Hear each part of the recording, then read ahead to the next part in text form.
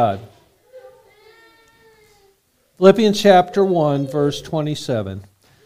Only let your conduct be worthy of the gospel of Christ, so that whether I come and see you or am absent, I may hear of your affairs, that you stand fast in one spirit, with one mind, striving together for the faith of the gospel, and not in any way terrified by your adversaries, which is to them a proof of perdition, but to you of salvation, and that from God.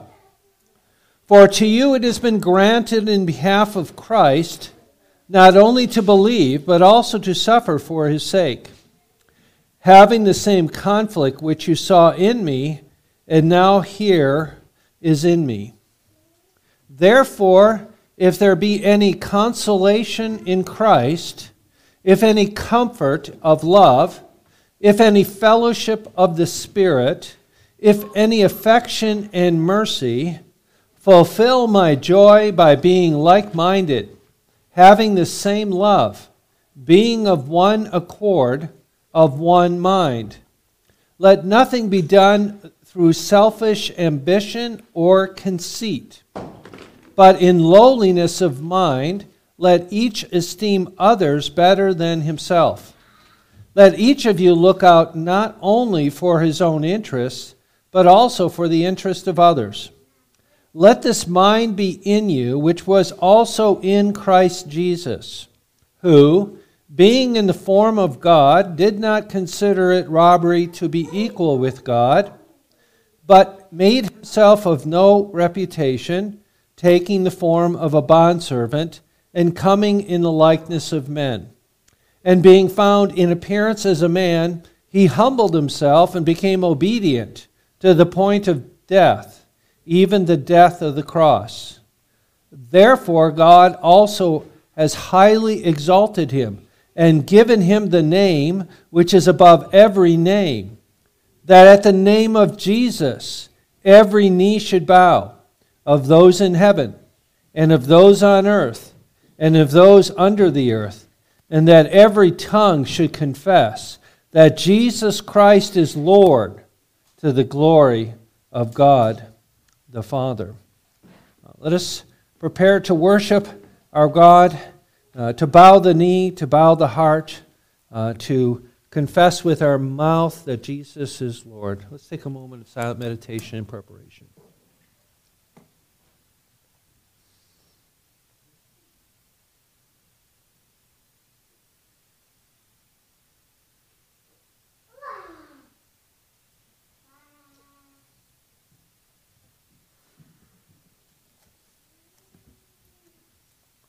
Amen. Please rise now as we hear the call of our Father who art in heaven.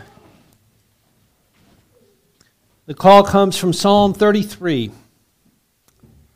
Rejoice in the Lord, O you righteous, for praise from the upright is beautiful. Praise the Lord with the harp. Make melody to him with an instrument of 10 strings. Sing to him a new song. Play skillfully with a shout of joy. For the word of the Lord is right, and all his work is done in truth. He loves righteousness and justice. The earth is full of the goodness of the Lord. Grace to you and peace from God our Father and our Lord Jesus Christ. So what have we been called to do? To praise, to sing, to rejoice in the Lord. So let's do so, beginning with hymn number 570. If you need it, praise God from whom all blessings flow. And then we'll be singing, declaring the attributes of God, immortal, invisible, God, only wise. That's hymn 224. So let us lift our voices and do what we've been commanded, and that is sing to the Lord.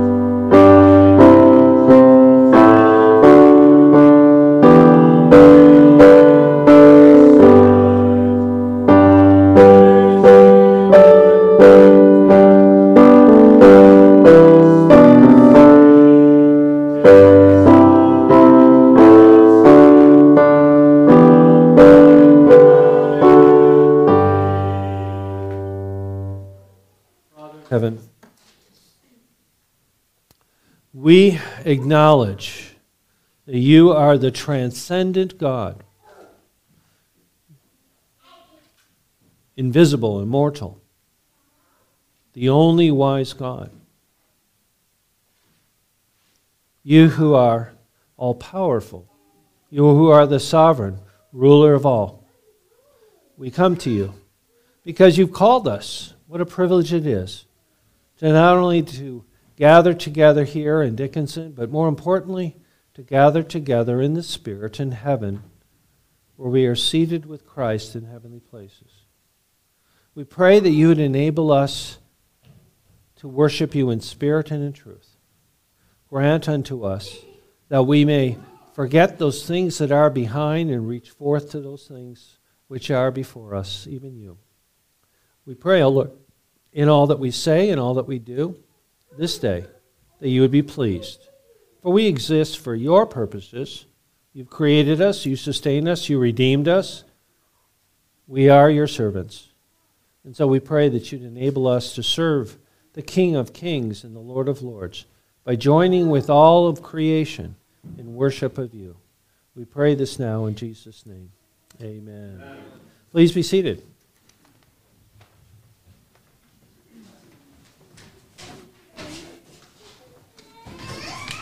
This morning, once again, we have opportunity to confess our sins, and we will do that with a responsive reading found in the Heidelberg Catechism, questions 3, 4, and 5. I will read the light type if you could respond in the dark. From where do you know your misery? Out of the law of God. What does the law of God require of us? Christ teaches us in some. Matthew 22.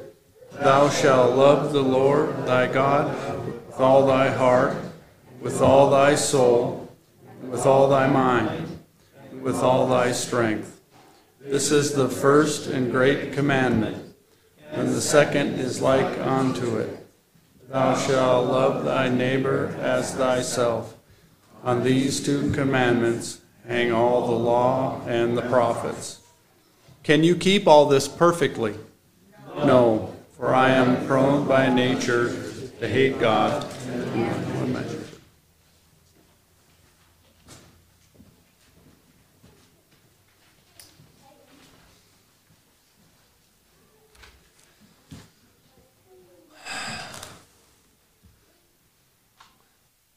Confession of sin humbly.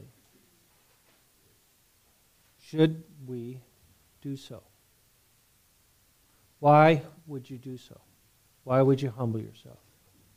Well, one statement in John, the first letter, is what? If we confess our sins, he is faithful and just to forgive us our sins and cleanse us from all unrighteousness. So we have opportunity to get right with God.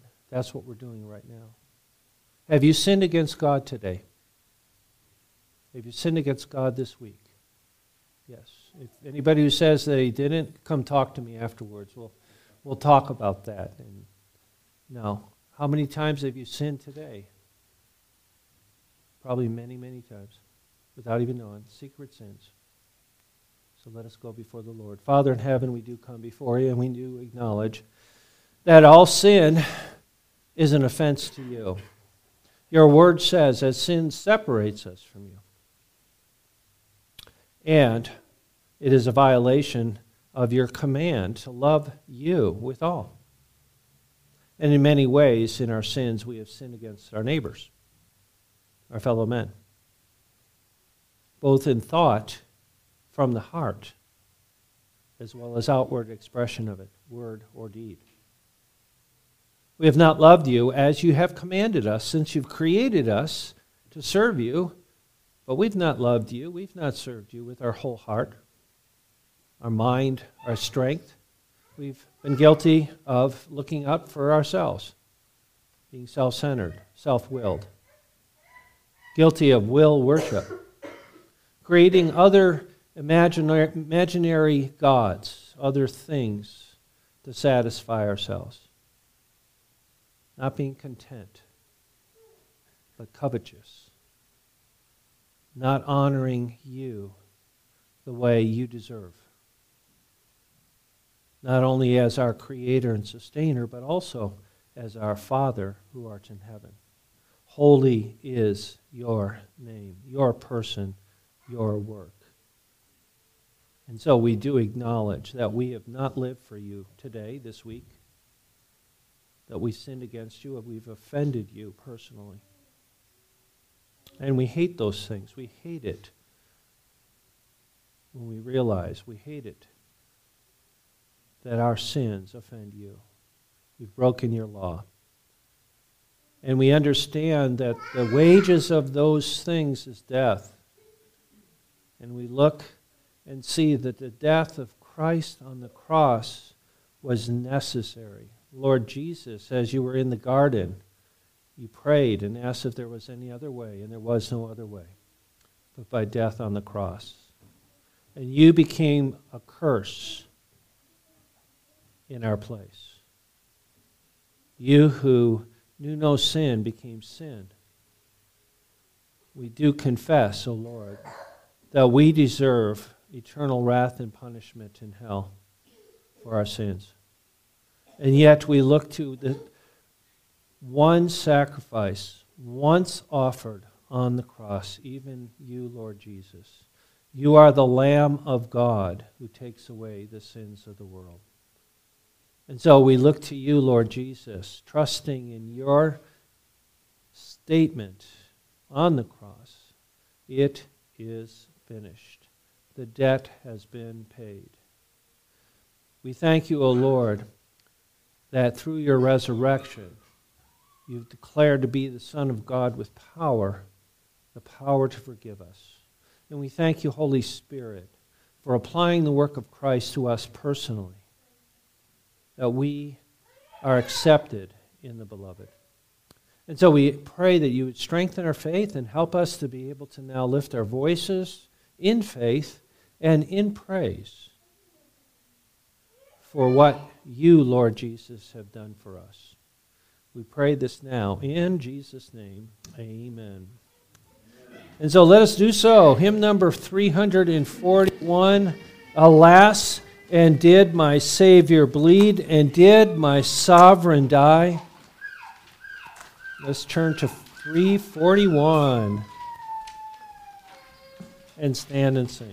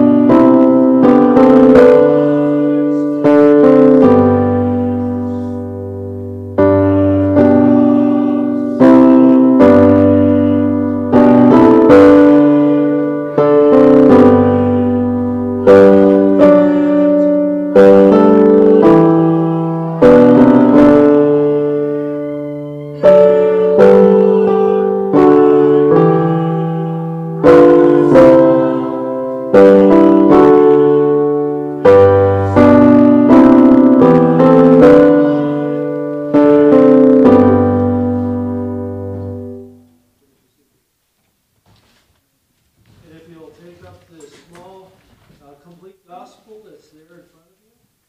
And if you will turn with me to question number 23, it's found on page 22.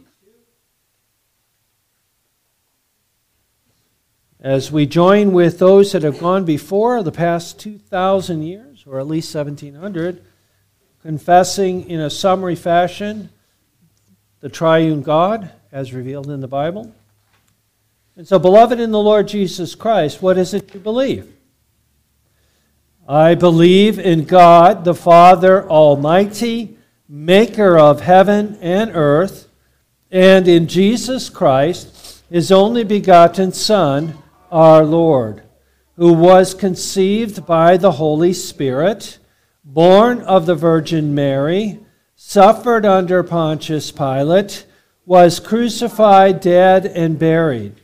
He descended into hell. The third day he rose from the dead. He ascended into heaven and sits at the right hand of God the Father Almighty. From there he shall come to judge the living and the dead.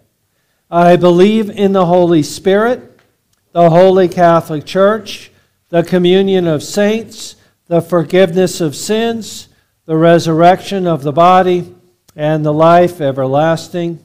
Amen. And again, we say Catholic, we're using the word universal.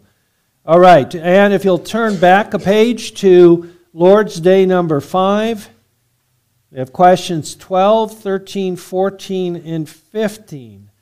Again, we just covered in the first 4 Lord's Days how great our sin and misery is, or our need, or our problem. And now we begin focusing on the grace of God, man's redemption. And so I'll read the question, if you'll please respond with the answer. Lord's Day number 5, question 12. Since then, by the righteous judgment of God, we deserve temporal and eternal punishment, how may we escape this punishment and be again received into favor? God wills that his justice be satisfied. Therefore, we must make full satisfaction to that justice, either by ourselves or by another. Can we ourselves make this satisfaction?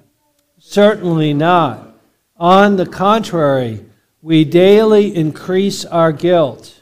Can any mere creature make satisfaction for us? None. For first, God will not punish any other creature for the sin which man committed, and further, no mere creature can sustain the burden of God's eternal wrath against sin and redeem others from it.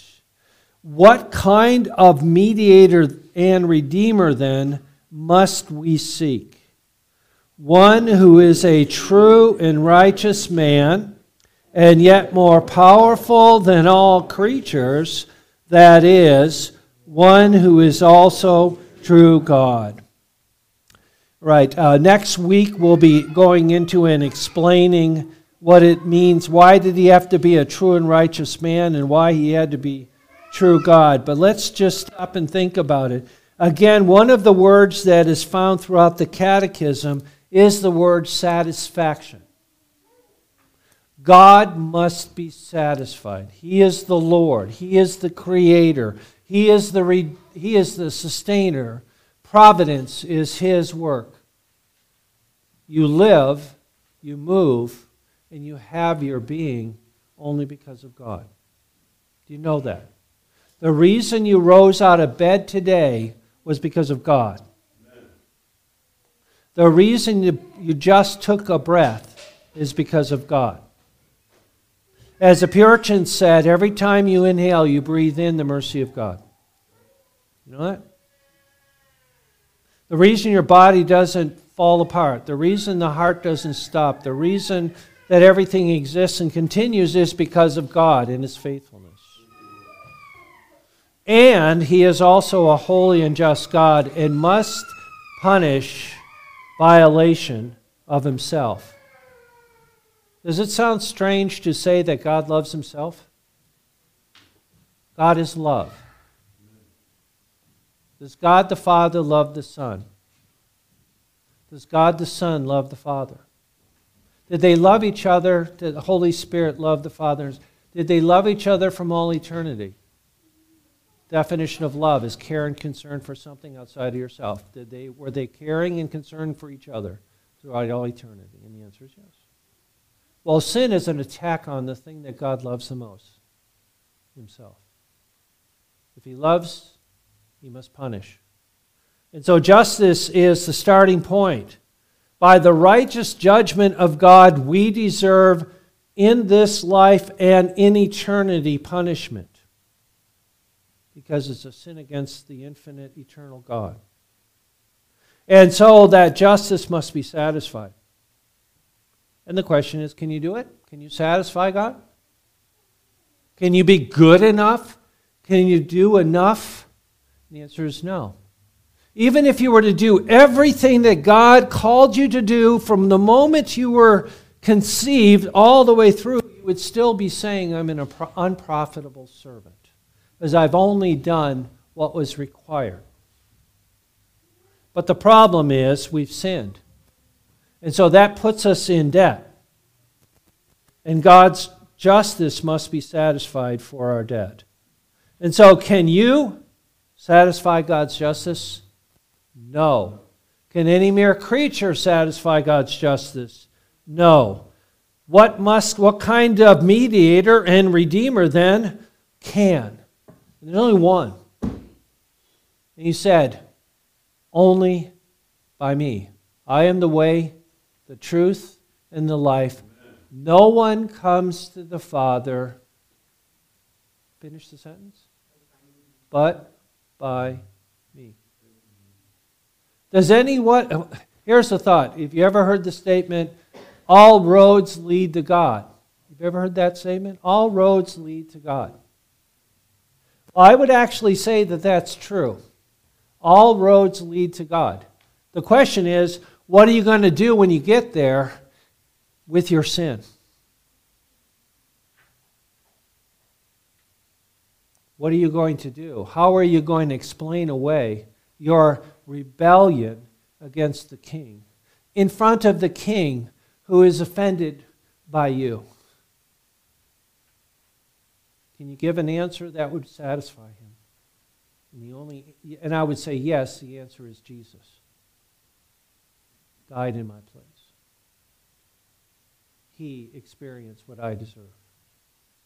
And further, he fulfills all that God requires of me, you require of me, and I receive that righteousness by faith. And so I'm righteous in Christ and an heir of eternal life. So their only boasting in heaven is going to be boasting in Jesus, isn't it? Glorifying the triune God. And so he is that true and righteous man, and yet he was more powerful than all creatures. He was also, or he is also, true God, the God-man, Jesus Christ, our mediator, our Savior, and as the hymn says, the lover of our souls. Amen? Amen. So let's now prepare for the sermon in turning again to our hymnal and turning to Psalm 119. We're singing 119E. 119 is a psalm about the Word of God, multi-layered, multi-faceted Word of God in that sense. So let's stand and sing, Teach me, O Lord, your way of truth.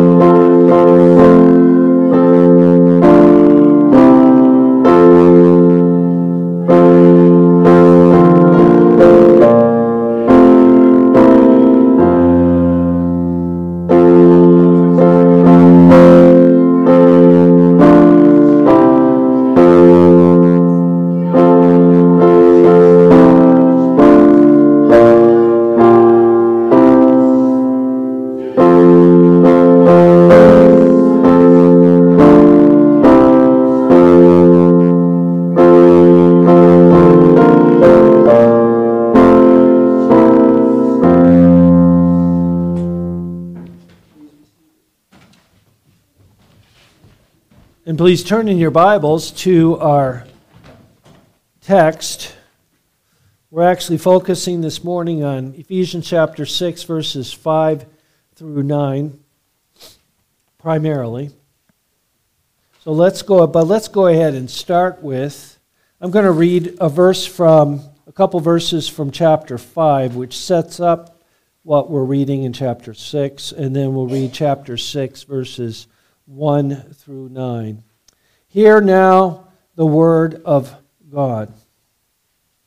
See then that you walk accurately, not as fools, but as wise, redeeming the time because the days are evil. Therefore, do not be unwise, but understand what the will of the Lord is. And do not be under the controlling influence of wine, in which is dissipation, but be under the controlling influence of the Spirit, speaking to one another in psalms and hymns and spiritual songs, singing and making melody in your heart to the Lord, giving thanks always for all things to God the Father, in the name of our Lord Jesus Christ, submitting to one another in the fear of God. And then in chapter 6, verse 1, Children, obey your parents in the Lord, for this is right. Honor your father and mother, which is the first commandment with promise, that it may be well with you, and you may live long on the earth.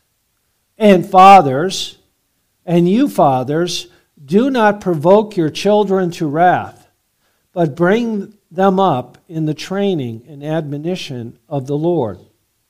Bondservants, be obedient to those who are your masters, according to the flesh, with fear and trembling, in sincerity of heart, as to Christ, not with eye service, as men pleasers, but as bondservants of Christ, doing the will of God from the heart, with good will, doing service, as to the Lord, and not to men, knowing that whatever good anyone does, he will receive the same from the Lord, whether he is slave or free. And you, masters, do the same thing to them, giving up threatening, knowing that your master also is in heaven, and there is no partiality with him. The grass withers, the flower falls, but God's word abides forever. Amen? Amen. Let's pray. Father in heaven, we do come before you, and we thank you, Lord, for your word. As we sang, we pray that you would give us that kind of heart, an obedient heart, a heart that desires to learn and to grow and to know you better and to serve you and to please you, as it says negatively, not men pleasers. We do pray that you would enable us, grant unto us, and strengthen our faith, grant unto us the ability, for your word says that without faith it is impossible to please you. And so, Lord, as we have been created and sustained by you, we are your servants. All mankind is your servants. We pray that we would not be identified, we would not be among those who are in rebellion, rebellious servants, but we pray that you would enable us to be obedient servants, having been redeemed from all rebellion through Jesus Christ. We pray these things now for your glory's sake. Teach us, O Lord, we pray in Jesus' name. Amen. Okay, so I'm going to do a little bit of Hebrew this morning. Hold up your hand. Okay, this is your yod. Okay, can you say yod? Yod. Okay, this is your hand. This right here is your Zoroma, or Zoroa. And this is your Shechem. Okay? But this is the one I want to focus on, your Yod. Okay? Your Yod, I should say, your Yod. What does your Yod do for you? Well, it enables you to move things, right? It enables you to write. It enables you to do things. It empowers you, and that's what the Hebrew thought is that your hand, your yod, is also your ability to do something. And so is your arm, and so is your shoulder. So when they wanted to talk about the power of God, the arm of the Lord is not short that he cannot save. Right? The hand of the Lord.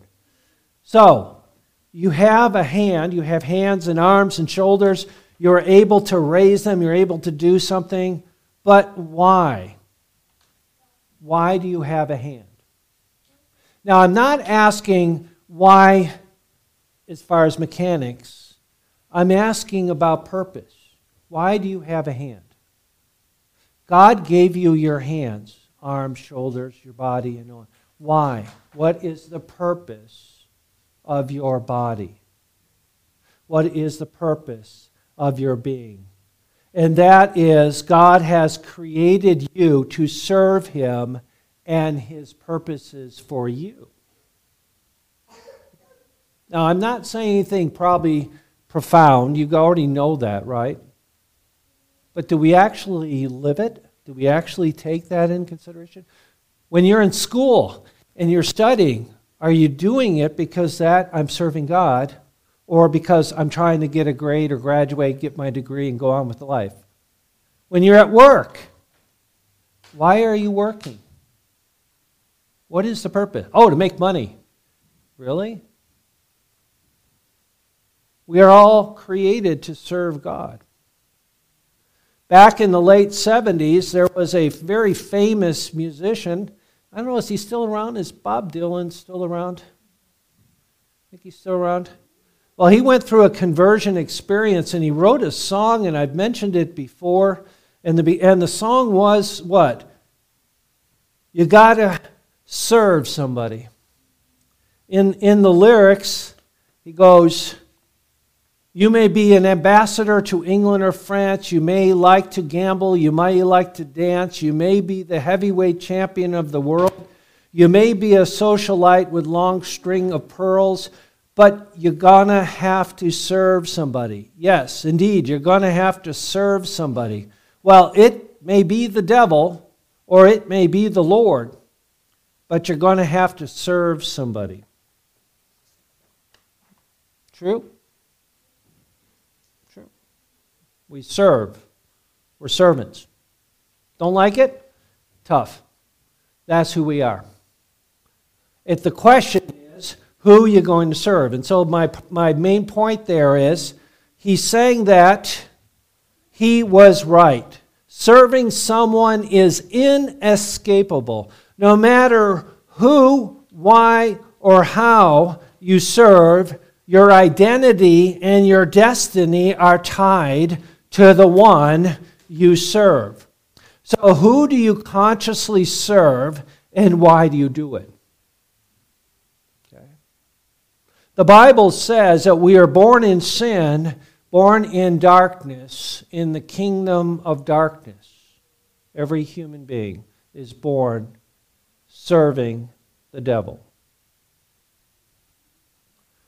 However, by grace, God redeems and translates rebels into His kingdom, into the kingdom of the Son of His love.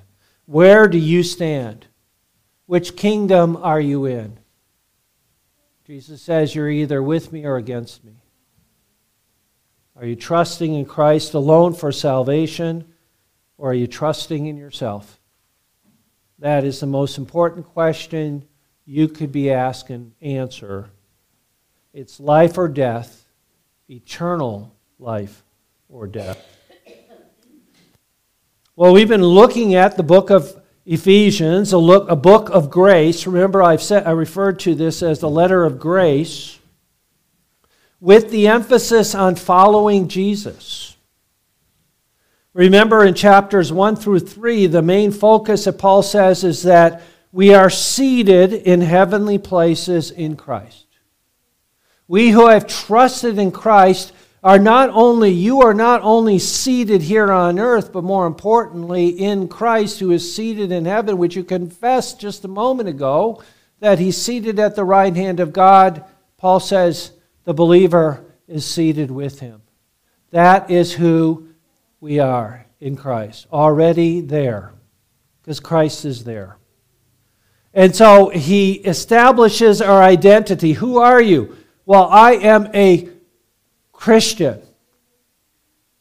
I am in Christ.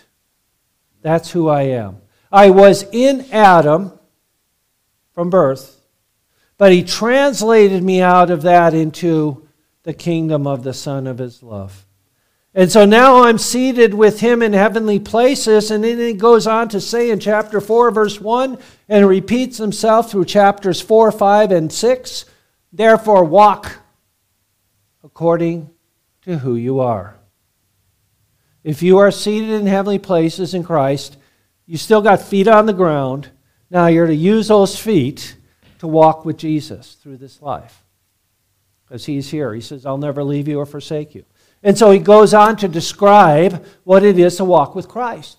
And the contrast with walking with Christ or walking with the world, the flesh and the devil.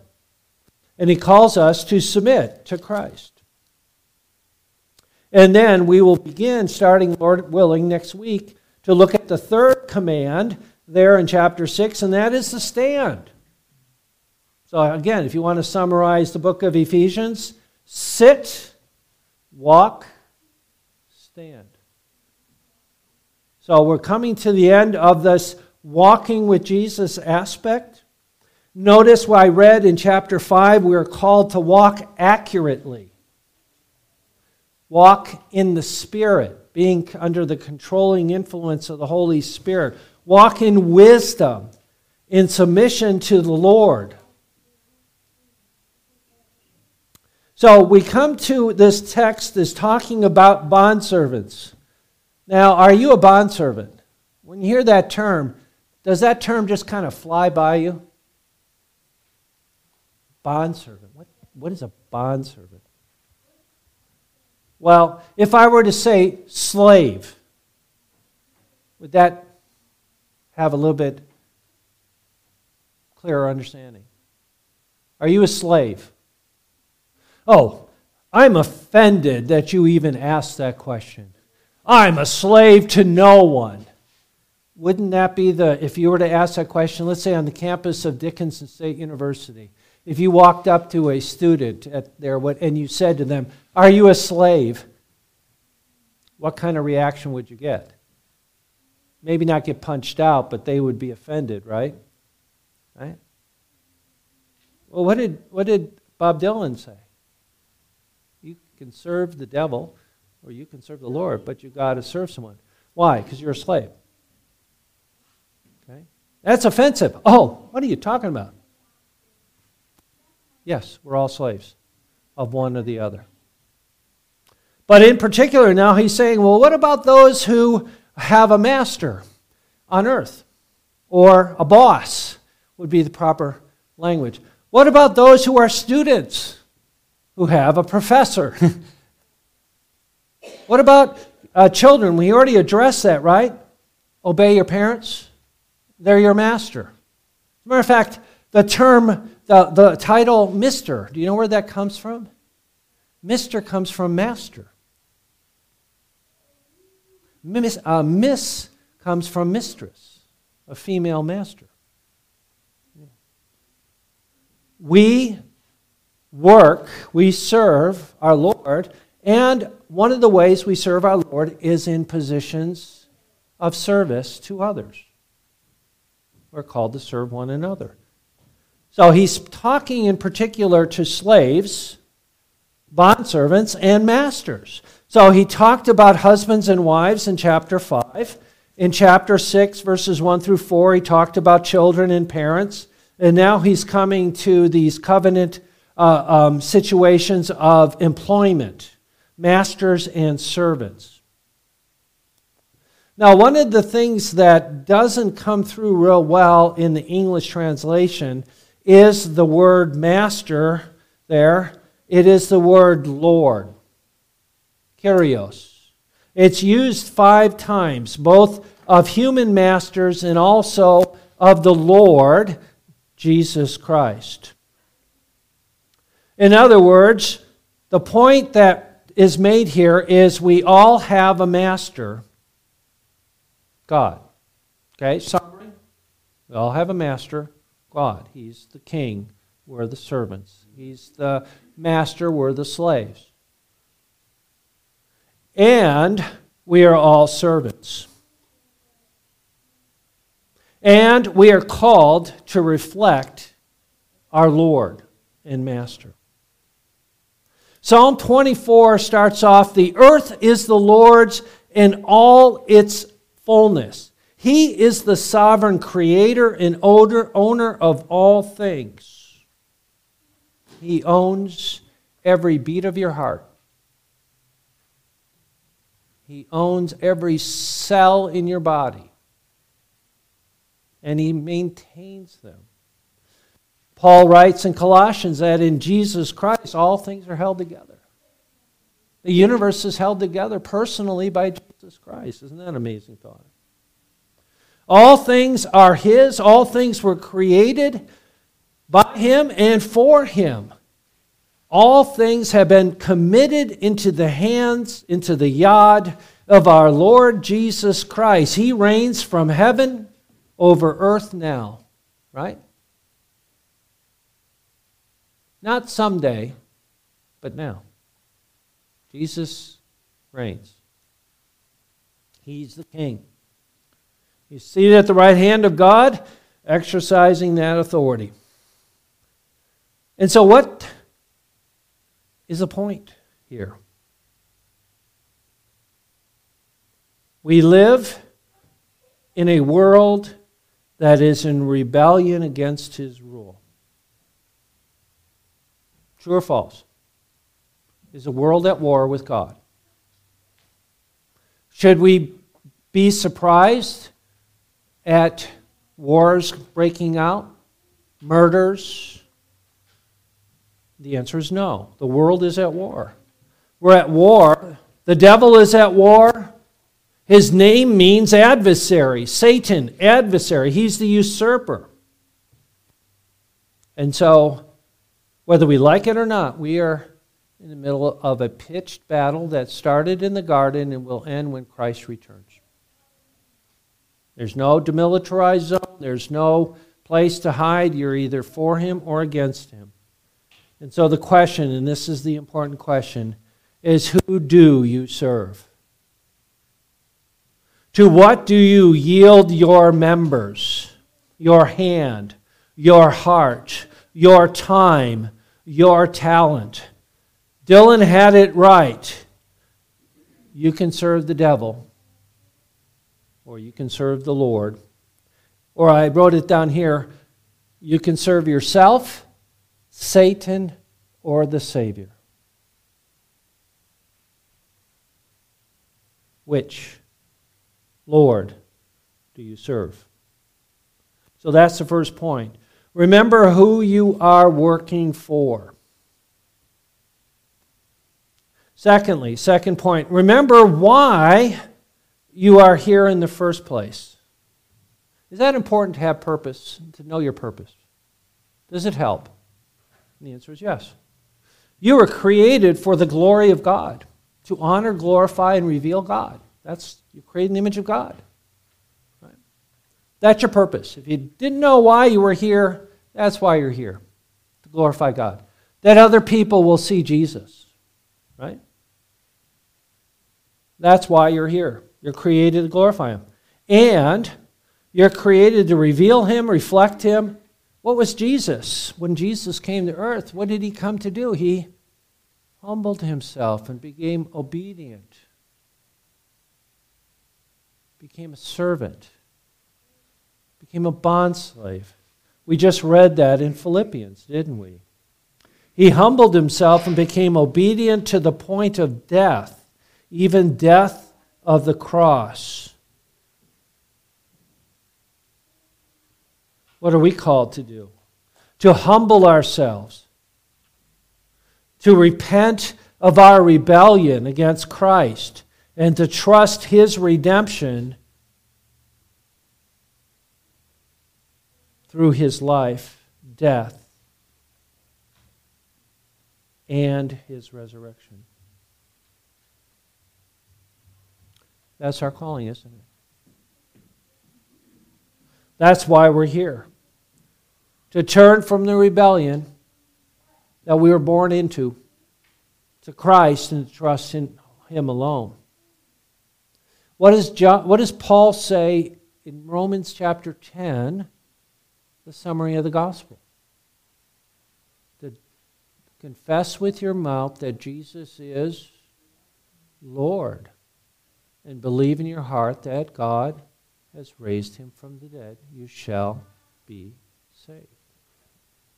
Do you do so? Do you confess Jesus as your boss, as your Kyrios, Lord, Master? Is He the master of your life? Is He the Lord?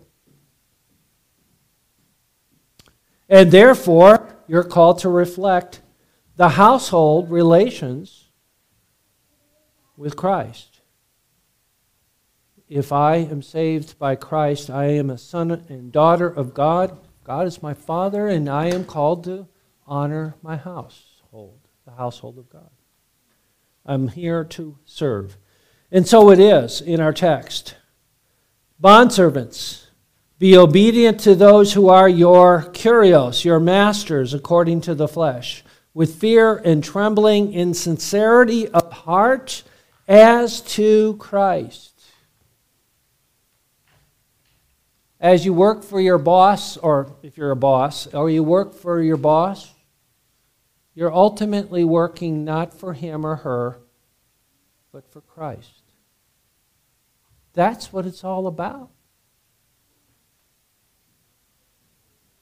Husbands and wives in submission to Christ. Children and parents in submission to Christ. Employees and employers, or servants and masters, in submission to Christ. Why? Because you are a bondservant of our Lord Jesus Christ and are free to serve Him from the heart. Interesting thought. I'm a bondservant. I'm a slave who is free. Interesting thought. I'm free in Christ. I no longer serve the devil, the flesh, the world. I'm free to serve, to fulfill what God has created me to do. That's why the law of God is referred to as the law of liberty. I'm free. When I'm following God's word, when I'm doing what He has commanded, I am free. I'm bound to Jesus as His servant, and I'm free from the enemy. That's the context of our text. And so the third point, remember what is required of stewards or managers. Now, the focus there would be the latter part with masters, but in a sense, we're all stewards. We're all managers. We're managers of our lives, of our bodies, of our minds, and so on.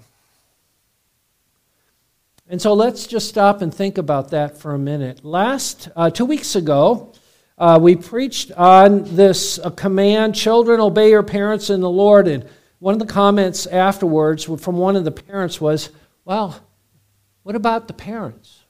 We talked to the kids, but what about the parents? So I said, we'll get to it. So here we are. Let's back up a little bit. As managers, fathers. Look at verse 4. And you fathers, do not provoke your children to wrath, but bring them up in the training and admonition of the Lord. As managers of your household, fathers and mothers. Okay? Here we have the household in the sense of bondservants and masters, but even before that, as fathers and mothers, notice the negative, do not provoke them, your children, to wrath. Through severity, through injustice, through partiality, through unreasonable exercise of authority. Can we do those as parents? Can we show partiality? If we do, the kids definitely notice, don't they? Injustice, severity, being unreasonable in using our authority.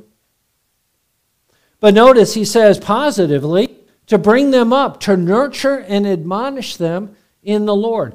Isn't that what we were doing, in a sense, reminding ourselves last week, last Sunday? We had 10 children who were brought into a discipleship relationship with Jesus. And the parents, if you remember, vowed to disciple those children, God's children, in the faith. Right? And you, congregation, also vowed to help. Remember? These children, some are here and some are not today, are called now by God to walk in submission to Christ, identified with the Father. They can say, Abba, Father. They can say, Our Father who art in heaven, hallowed be thy name. They are disciples of Christ. And guess what, parents? You're the number one responsible teacher, master, discipler. Right? Is that what Paul is saying here? Fathers, do not provoke your children to wrath, but bring them up in the training and admonition of the Lord. Instructing them, disciplining them, admonishing them, positive and negative. That's the calling of fathers in particular in the text, but also mothers as well. Charles Hodge, commenting on this verse, said the following, and I think he's talking about discipleship of parents and children. He said, religion, and I'll say discipleship, therefore is as necessary to the development of the mind as knowledge. And as Christianity is the only true religion, and God in Christ is the only true God, the only possible means of profitable education is the nurture and admonition of the Lord. That is, the whole process of instruction and discipline, discipline, must be the one He describes, which He administers, so that His authority should be brought into constant and immediate contact with the mind, the heart, and the conscience of the child. It will not do for the parent to present himself as the ultimate, the source of knowledge and possessor of authority to determine truth and duty. This would be to give his child a mere human development. Nor will it do for him to urge and communicate everything on the abstract ground of reason, for that would be to merge his child in nature. It is only by making God in Christ, the teacher and ruler, on whose authority everything is to be believed, and in obedience to whose will everything is to be done, that the aims of education can possibly be attained. And I have a little illustration of that. Years ago, I had a son who got frustrated with his mother, a teenage boy, and his comment was, "Why does everything have to relate to the Bible?" And I don't know if you said it or I said it, because everything relates to the Bible. Right? Everything relates to the Bible. I don't care if it's wrestling, relates to the Bible. I don't care if it's working in the oil fields. I don't care if you're running truck. Whatever it is, does it relate to the Bible? And the answer is yes. Motivation, goal.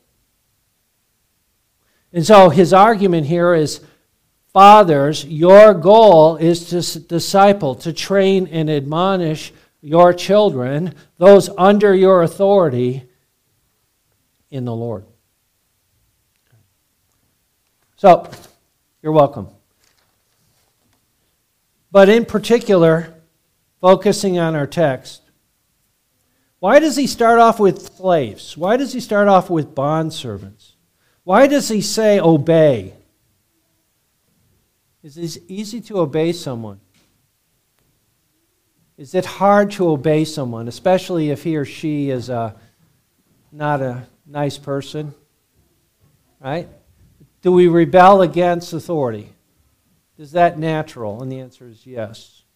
From birth. Be obedient. Listen and obey. Respond to, accept. Children with parents, servants. Let's just use the word employees or students or whatever. Those who are according to the flesh. In other words, Paul is saying here, a slave, a servant, has two masters. One on earth, one in heaven. He has his one over him in authority, her over her in authority, and Christ. So how do we do that? How do we honor Christ? How do we serve Christ when we're at work, when we're at school, when we're out and about? Notice what he says. Be obedient to those who are your masters, according to the flesh. How? With fear and trembling. Kids, do you fear and tremble in the presence of your parents? No, probably not. But how about respect? Do you respect your parents? I think so. I've seen it. I've seen you say to your father, for some of you, seen you say to your father, sir. Is that a good thing to say to one in authority? Sir. Is that contra our culture? Yes. With respect. Conscious care. Respecting someone else is to care, consciously care for them. Secondly, to serve. So your boss, respecting your boss, respecting your teacher, respecting those in authority. How about simplicity of heart? Or singleness of heart? Sincere obedience, undivided service. That's a pretty challenging call, isn't it? Employee. Do you serve your master in the flesh, your boss, your teacher, with simplicity of heart? Sincere, heartfelt service. Is that easy to do? No way. Especially when they ask you or she asks you to do something you don't want to do. Right? What is the old statement? I'm sitting down on the outside, but I'm standing up on the inside. Sincerity of heart, undivided service. As to Christ, there's the solution. How do you do it? When your boss asks you to do something that is just a terrible, awful, dirty, difficult job, or your teacher gives you an unreasonable paper that has to be written within an unreasonable amount of time, what are you doing it for? You're doing it for Christ. Christ is calling you to do that, to glorify Him. Does it make it easier? Oh, yeah, it does. If I know who I'm doing it for, I'm doing it for Christ. As servants of Christ, he says later. Notice he goes into the negative. Not with eye service.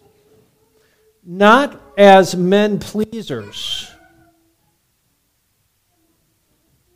Are we guilty of that? Do we want to look good in front of our boss? Do we want to look good in front of our... He says, in a sense, Christ's eyes are everywhere. You shouldn't serve for man, but Christ is watching. Not as men pleasers, because we're called to please Christ. Is there a difference between pleasing Christ and pleasing our master? And the answer is yes, there's a difference. But there is an element of truth. And then he goes positive again, doesn't he? As servants of Christ, doing the will of God from the heart, the whole inner man, with good will doing service as to the Lord. Can you do that on your own? Can you serve your boss from the heart? The answer is no.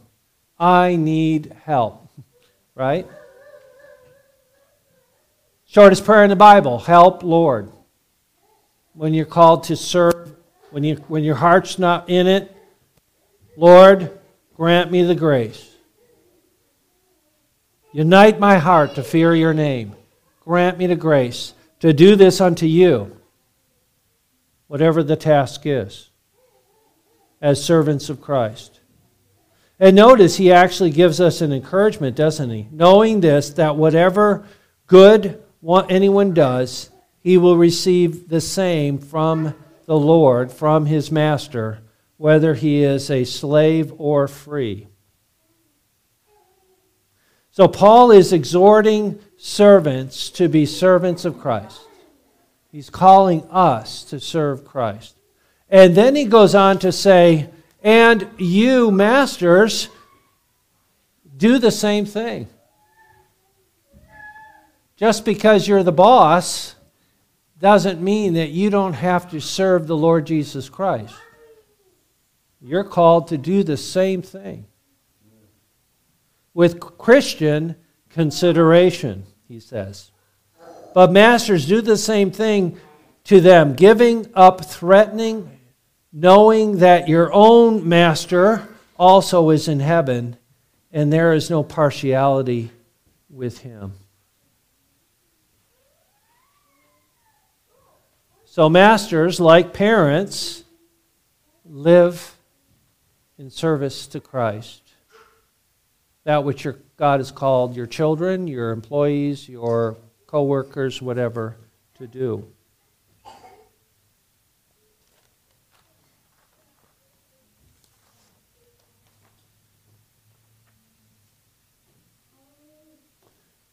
Remember Joseph. What happened to Joseph? He was sold into slavery. What did he do with it? Did he sit around moaning and complaining about being his brothers sold him off into slavery? No, he worked. He served Potiphar. And guess what happened? Potiphar's wife tried to set him up. Did set him up. He ended up in prison. What did Joseph do? Did he moan and complain? Life is so unfair. Now I'm in prison. What did he do while he was in prison? He served the warden.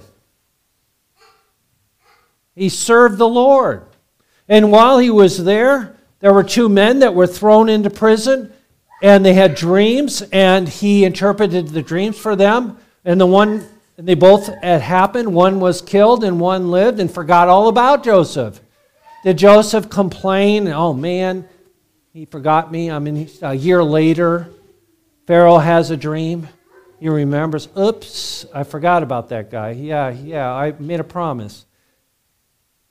Next thing you know, Joseph, what is he doing? He's a servant of Pharaoh, direct servant of Pharaoh. Remember Joseph. Remember Daniel, another one. His life was threatened. He was called to serve. He was challenged to compromise, wasn't he? You can't pray to God for 30 days. And what did he do? he went into his room, he opened the windows towards Jerusalem, he got down on his knees and he prayed just like he did 3 times a day. And they threw him into the lion's den. He served the Lord. More importantly, remember the Lord Jesus Christ. We said earlier in our confession, he descended into hell.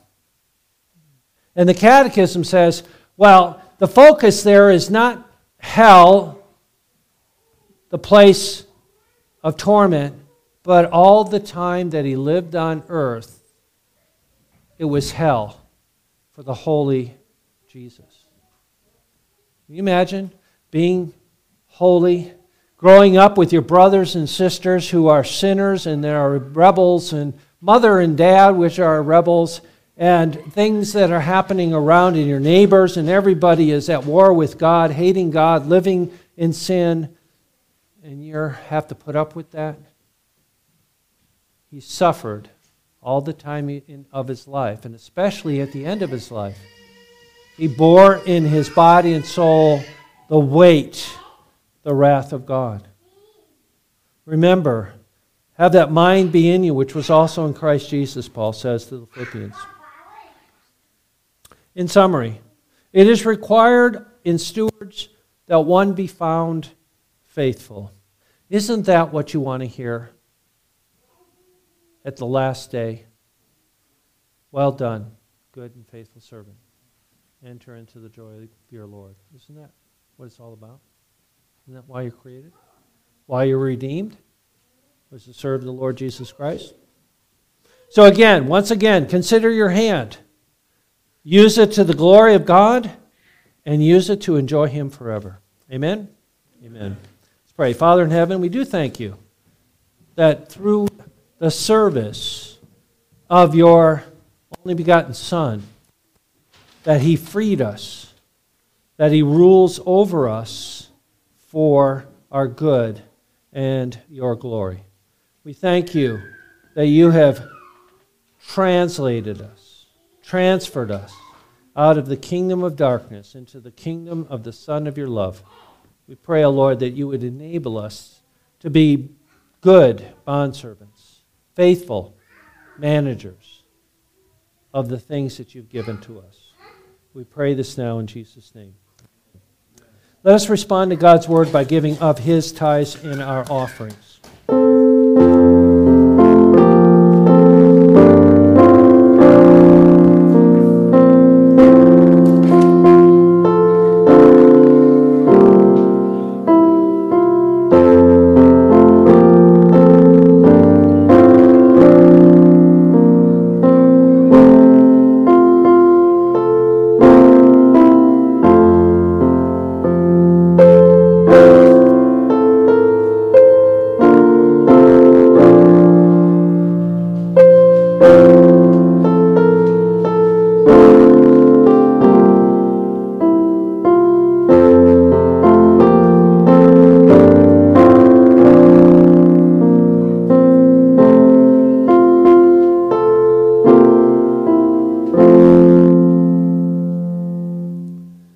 Father in heaven, we do commit to you these tithes and offerings, the works of our hands, acknowledging that all belongs to you, as we heard.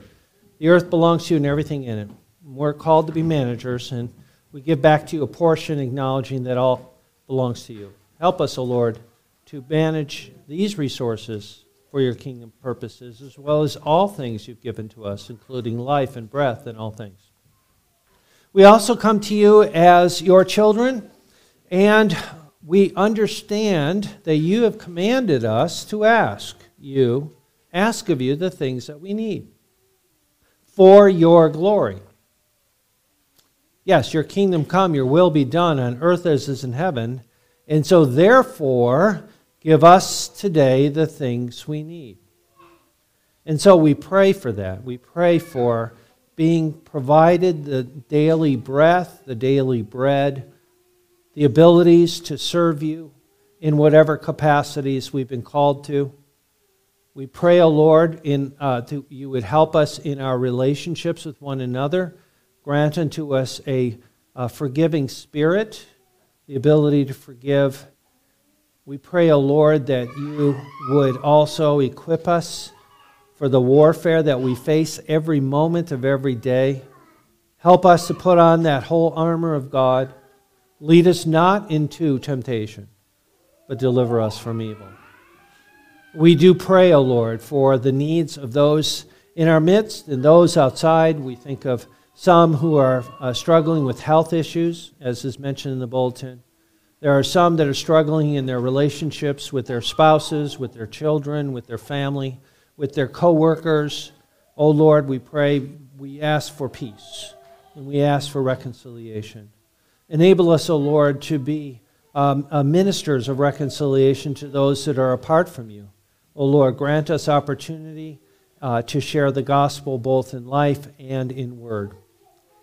We ask, O Lord, for our church as we are getting ready to have our congregational meeting this morning. We ask for your blessing and wisdom concerning the decisions that are made. We ask, O Lord, that you continue to raise up men for the ministry. We thank you, Lord, for Jeremy Cox being willing to serve as deacon. We pray wisdom to the congregation concerning that. And we do pray, O Lord, for our children. We thank you for them, and we pray that you'd help us to be able to disciple them in the faith, not only as parents, but even as brothers and sisters in Christ. So we ask, O Lord, for your blessing to be a blessing, and that the world may know that Jesus Christ is Lord, to the glory of God the Father. We pray this now in Jesus' name. Amen. All right, for our closing hymn this morning, if you will once again turn in your hymnals to hymn number 533, Have thine own way, Lord, have thine own way. Thou art the potter, I am the clay. Mold me and shape me after your will. So let us sing 533, and let's make it a prayer.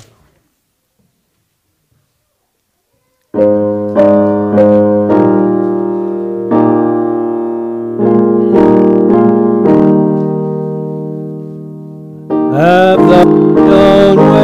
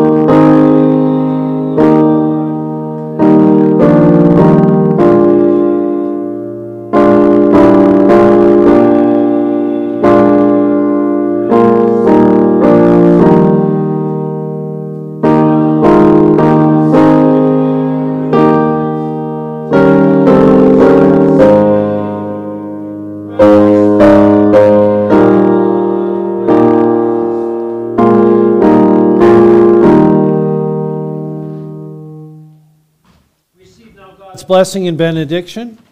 But you, beloved, building yourselves up on your most holy faith, praying in the Holy Spirit, keep yourselves in the love of God, looking for the mercy of our Lord Jesus Christ unto life eternal. Now to him who is able to keep you from stumbling and to present you faultless before the presence of his glory with exceeding joy.